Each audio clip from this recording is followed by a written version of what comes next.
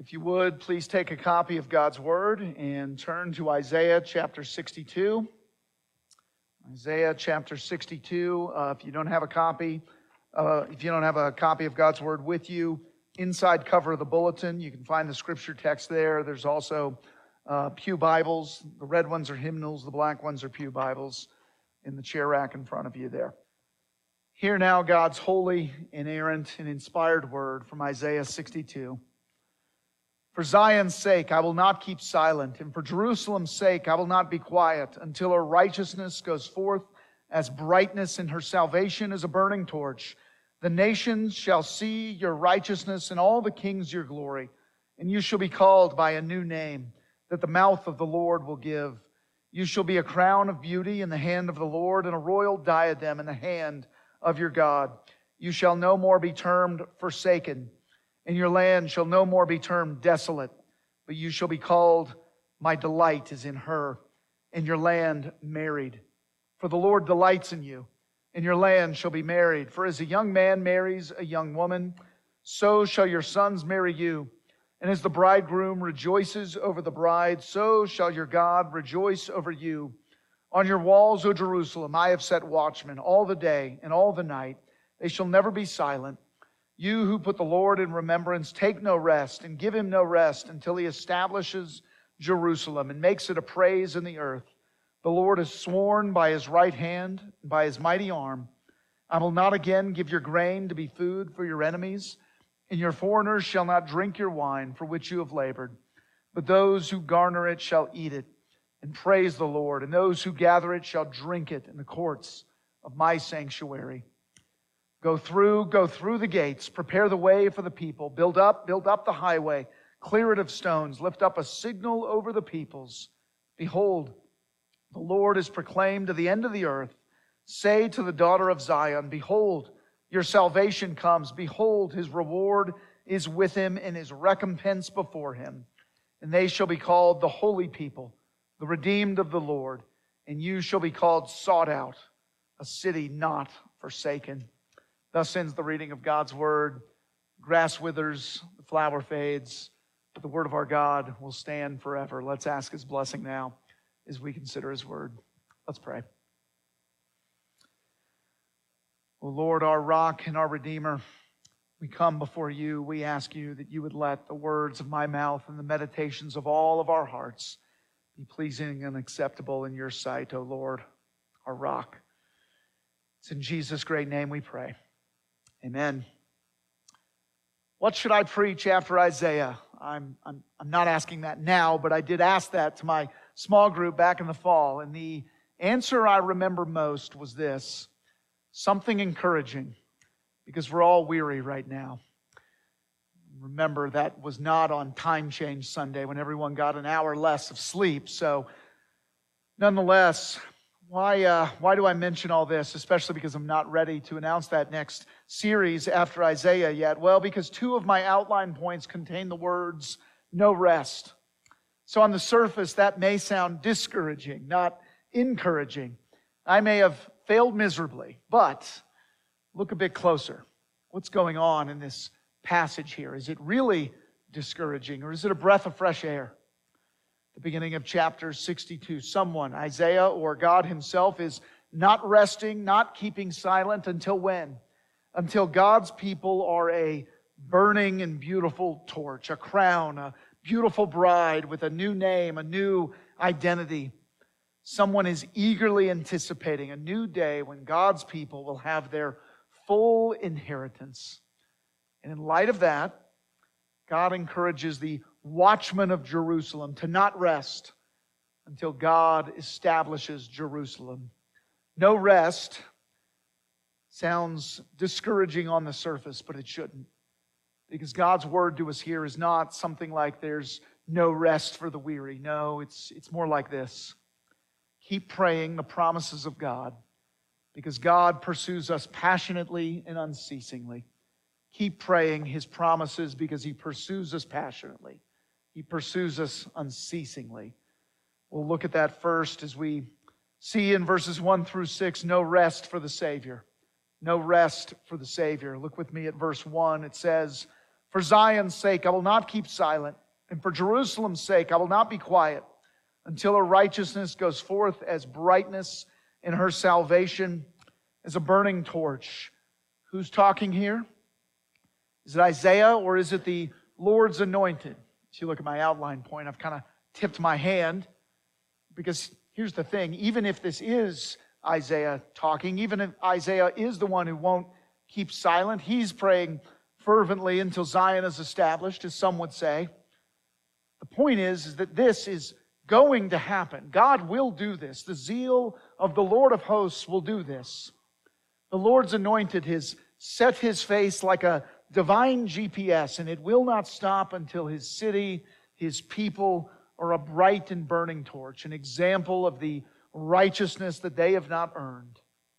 Because of his purpose, because of his sovereignty, he does all that he pleases, the Scripture says.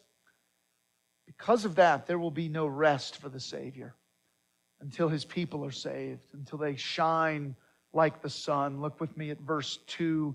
The nations shall see your righteousness, and all the kings your glory, and you shall be called by a new name that the mouth of the Lord will give. Some of this reminds me of what Peter says, 1 Peter 2, verses 9 and 10. But you are a chosen race, a royal priesthood, a holy nation, a people for his own possession, that you may proclaim the excellencies of him who called you out of the darkness and into his marvelous light. Once you were not a people, but now you are God's people. Once you had not received mercy, but now you have received mercy. Peter here is alluding more to Hosea than Isaiah, but the themes are kind of the same, aren't they?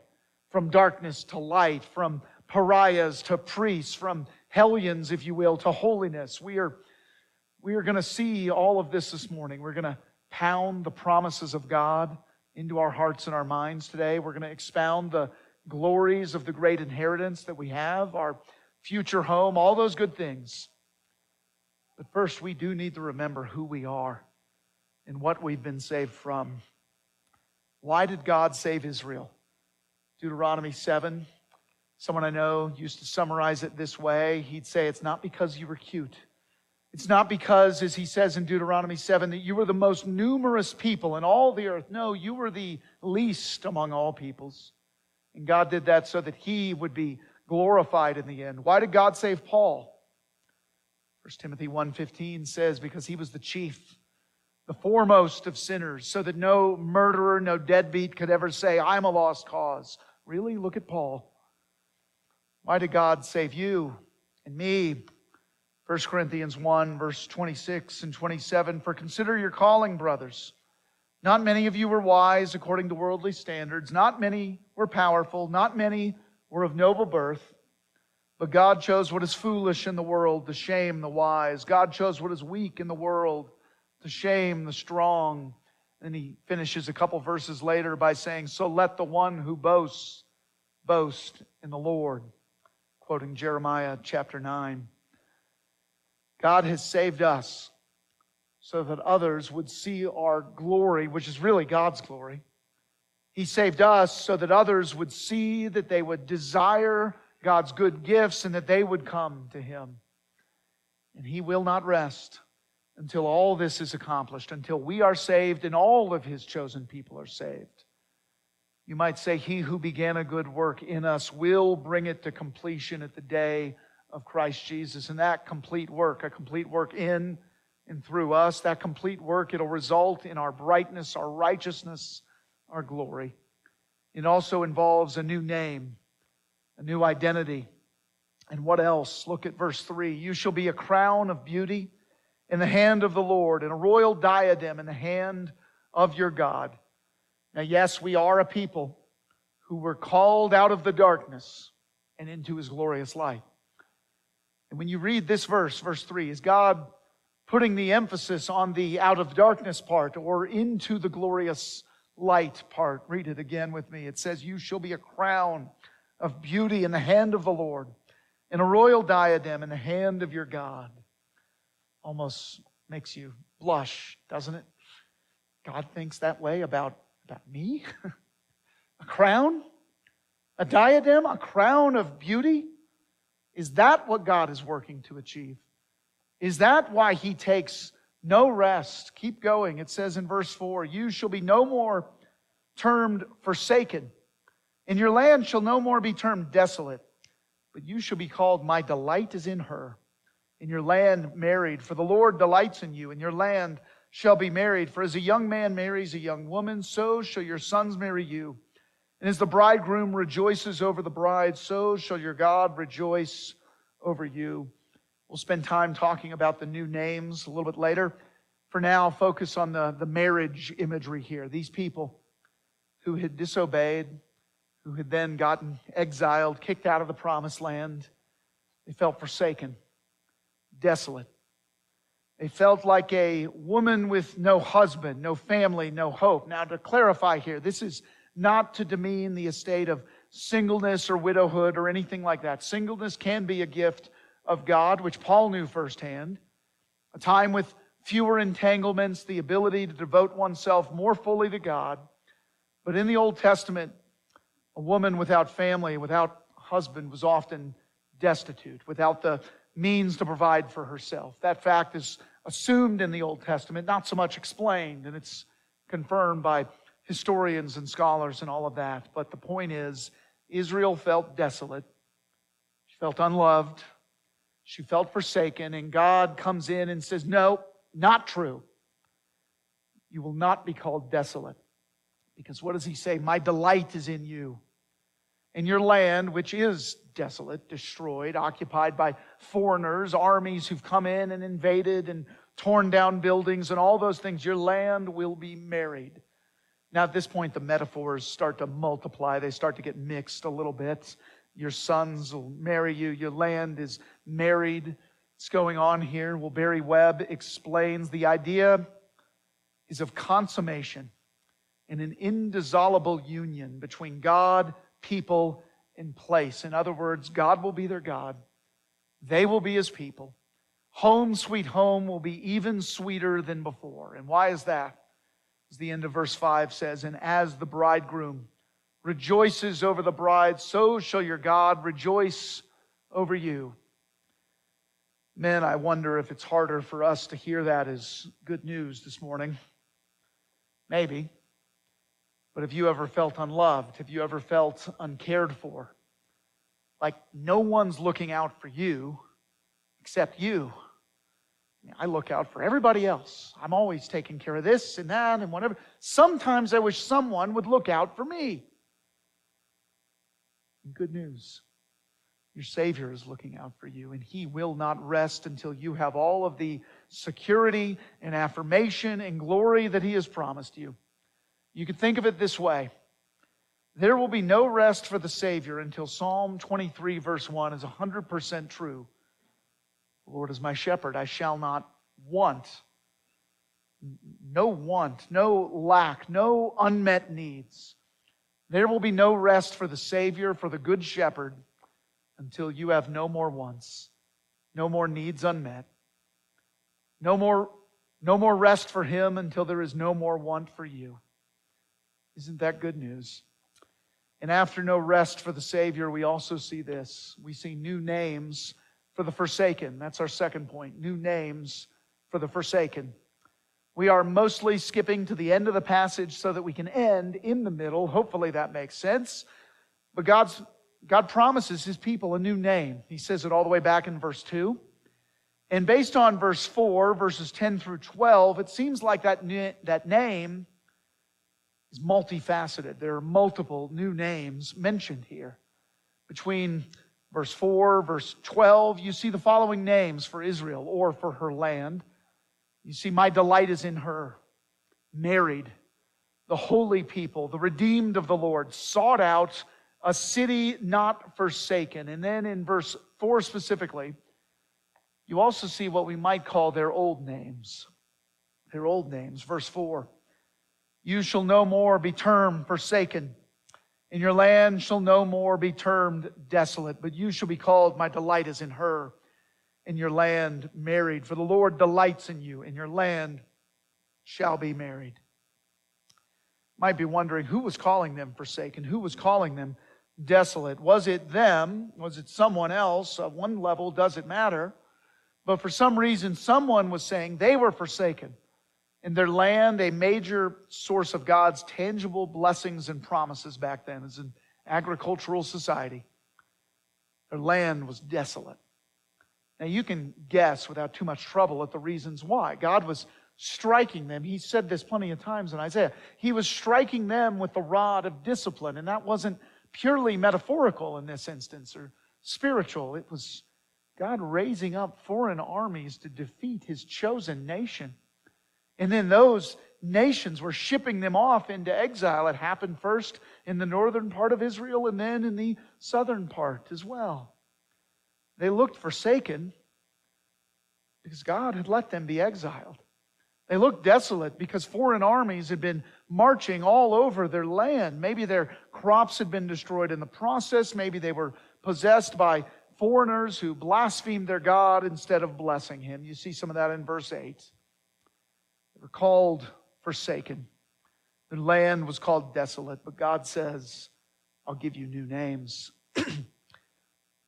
New names we would expect that reflect their new status in the same way that their old names reflected their old sad status.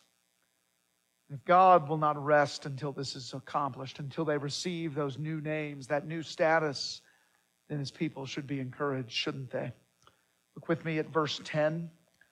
It says, go through the gates, prepare the way for the people, build up the highway, clear it of stones, lift up a signal over the peoples. What's going on here? Well, there's a few things. One, remember, God's people are exiled. And God has also promised that He will be a light to the nations, that others will see the future glory of His people. And now He's calling His people, calling them from every corner of the earth where they've been scattered and exiled. He's calling them to come through the gates, prepare the way, build the autobahns so that all of His people can come racing through. Move the stones out of the way. Put up a signal or a flagpole so that they know where to go. What's going on here? Well, it's the forsaken. They're coming home to the desolate land, only they're not forsaken, and the land isn't desolate anymore. They are God's delight. And their land has been restored. It's fruitful. We'll talk about it in a minute, but you see that in verses 8 and 9. They're not forsaken. Their land isn't desolate. They're His delight. The land has been restored. One sense, they are the ones coming. They're answering God's call. Go through, go through. And on the other hand, isn't God the one who's coming to them? Look at verse 11. Behold, the Lord is proclaimed to the end of the earth. Say to the daughter of Zion, behold, your salvation comes. Behold, His reward is with Him and His recompense before Him. He announces it. He announces it to the end of the earth, to also, especially to His people, to anyone who hears His voice. He says, behold, your salvation comes. Love came down at Christmas. That book is still in my head a few months later. I know it's not Christmas anymore. Your salvation comes to you. Yes, in one sense, God bids us come. But what does that mean? Does it mean that it's all up to us? Do we have to find the X that marks the spot on the map and figure out where to go? Do we have to solve all the clues and find the Holy Grail ourselves, put forth all the effort and all of that? Or does the high and holy one come down to us? To those who were lowly and contrite, to those who were forsaken, who dwell in a desolate land. Yes, our God says, come. But He also promises to come to us, to bring salvation to our doorstep. Not because He's some kind of divine butler who brings us whatever we want, but because He is a good and gracious Savior who brings us what we need. In His goodness and mercy, they pursue us all the days of our life. Just this week, I was with one of our elders, and he was praying for someone who needs it, frankly. And he prayed that the hound of heaven would pursue this certain brother or sister in Christ. I think it was John Stott who coined that phrase based on Psalm 23, that God is like the hound of heaven. You can't hide from Him. He just keeps coming. He keeps pursuing and searching for His people.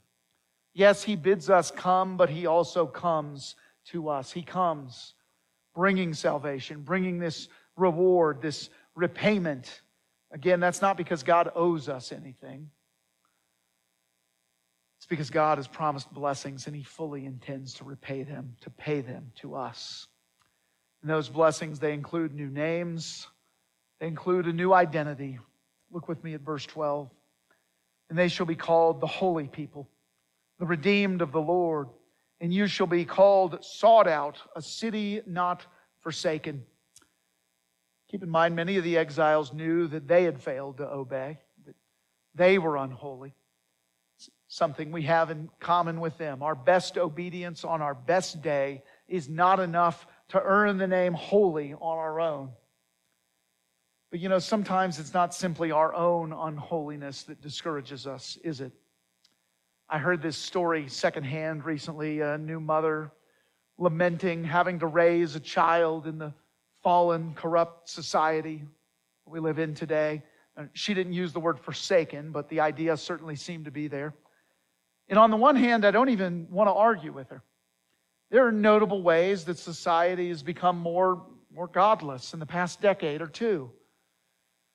We ask ourselves, do our laws lead to godly, biblical behavior or not? Do they do that less than they used to? Are our laws pleasing and honoring to God? Are they less so that way? And we might ask why.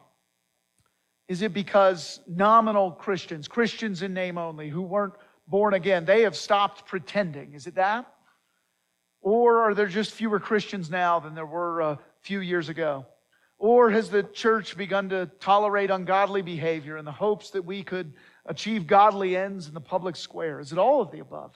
Is it a little bit of all of the above? Is our society forsaken? Frankly, that's the wrong question. What's the right one? We could start here. Is God still God? Has God stopped passionately pursuing his goal? Has he stopped construction of the city of the redeemed? Has he gotten out of the redemption business? Does he still make sinners into saints? Saints, those who are holy in Christ. Does he still redeem those who are lost and in distress? Does the greater Boaz still buy back his people out of poverty and distress, even after they've made bad choices and squander his blessings? Does he still seek and save the lost? Does he still delight in saving lost causes? I understand the reasons for despair. I really do. If we look in our own hearts, if we look at the society around us, we can easily see a people, a place that look forsaken, that look desolate, maybe worse. But if we look to God's Word, if we look to His promises, we will see many more reasons for hope. The new name that He promises to give us. We see a God who seeks out the supposedly forsaken. We see a God who redeems the destitute, the desolate. A God who says, you shall be called holy. Not because you've tricked everyone. Not because they're confused. Not because you are finally good enough. You'll be called holy because your Savior is holy and because He will clothe you in His holiness, His righteous robe. He will cover your shame. He will give you a new name. And then you will see that there is no rest for the sought out. That's our third and final point this morning. No rest for the sought out. You see this in the middle of the passage. And yes, the word no rest, that might not sound all that great on the surface, but this is not bad news. This is not the first half of that famous Augustine quote, our hearts are restless. That's not what's going on here. This is the kind of restlessness. This is the joyous work of someone who has found all that they want. It's Eric Liddell from Chariots of Fire. When I run, I feel His pleasure. That's what's going on here. This is what happens when we remember that God is not resting until He accomplishes all of the things He's promised us. After verses 1 through 5, where we see that the Savior, He's not resting. He's not silent. That our Savior, He intends to rejoice over us. We also see this in verses 6 and 7. On your walls, O Jerusalem, I have set watchmen. all the day and all the night. They shall never be silent. You who put the Lord in remembrance, take no rest, and give him no rest until he establishes Jerusalem and makes it a praise in the earth. What's going on here? God has placed people in Jerusalem as watchmen, he says. Those who keep watch, those who guard, those who maintain constant vigilance, who take no rest, who, it says here, remember the Lord and his promises, who don't stay silent, who pray for God to bring his promises to pass, who take no rest and give God no rest. What's going on there? What does it mean to give God no rest? Well, it means we pray with vigilance until we see what he has promised us. One commentator says it this way: some blessings are like ripe fruit in autumn time, ready for the picking. Other blessings require the tree to be shaken violently. Another says we must strain every string of God's heart like beggars. Another, he comes right to the edge of irreverence and he says this: we must make God ashamed to look us in the face if he should deny the persistence of our souls. You see, my friends, never forget we're God's people. Emphasis on God's people. God has a reputation to uphold. That is good news for us. God is not going to be known as a God who sometimes comes through. Again, that's good news for us. Don't forget that as we look at these next couple verses here. Read verse 8, 9 with me. It says, the Lord has sworn by his right hand and by his mighty arm, I will not again give your grain to be food for your enemies, and foreigners shall not drink your wine for which you have labored, but those who garner it shall eat it. And praise the Lord. And those who gather it shall drink it in the courts of my sanctuary. Why is grain and wine and all this such a big deal? Because it was Israel's grain that we're talking about here. It's what God had promised to them. And now somebody else who worshipped another god, was a false god, was eating it. And God is saying, yes, I let that happen once to teach you a lesson. But I'm promising you, I will never let it happen again. I will give back your land, and you will eat your food and enjoy it and be guests in my house, my sanctuary, forever. Think for a minute, what was it like to watch others eat olives and grapes and drink their wine that they had planted, that God had promised to them? Here's the best comparison I could think of. If you ever sold a house, but, just moved down the road, not very far away, down the road, across town, close enough to be able to go visit your old home, any of you? My first house in Colorado Springs, we had it repainted in the 2 years we lived there. It was a nice light gray with blue trim and white accents too. My wife picked out the colors.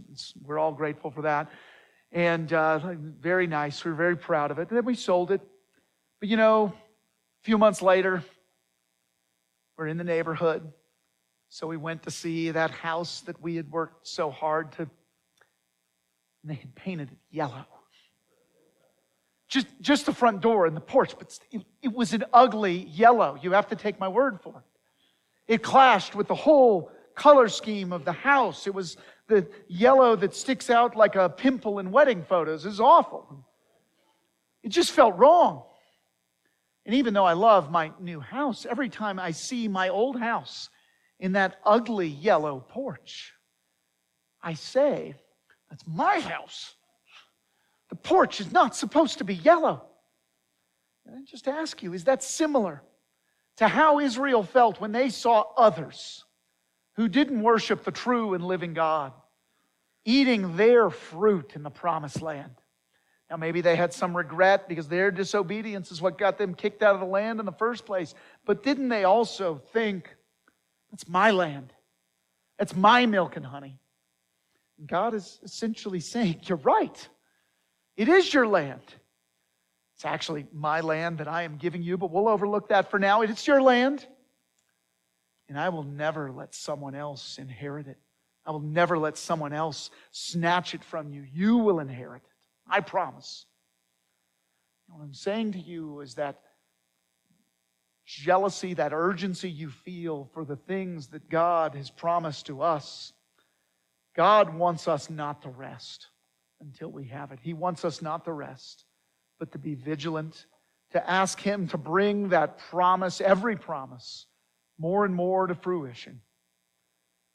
We should ask Him to bring those promises to bear. We should ask Him to make those things come true. You said you're making all things new. Oh Lord, make my life new. Now, I need it. Lift the despair that I feel. Break the temptation toward that sin that I can't seem to shake. Make me stop worrying. Make me stop worrying about what other people think of me. Help me be content with the money, the blessings I have, instead of being jealous over all the stuff I don't have. Make me new. Make me new right now. All the parts of me. Or at least make me new enough to know that your promises are true, that you are doing that good work that you say you're doing. Do it more and more until I eat, until I drink, until I feast in your sanctuary, your holy place. Until that happens, remind me, show me that I am not forsaken.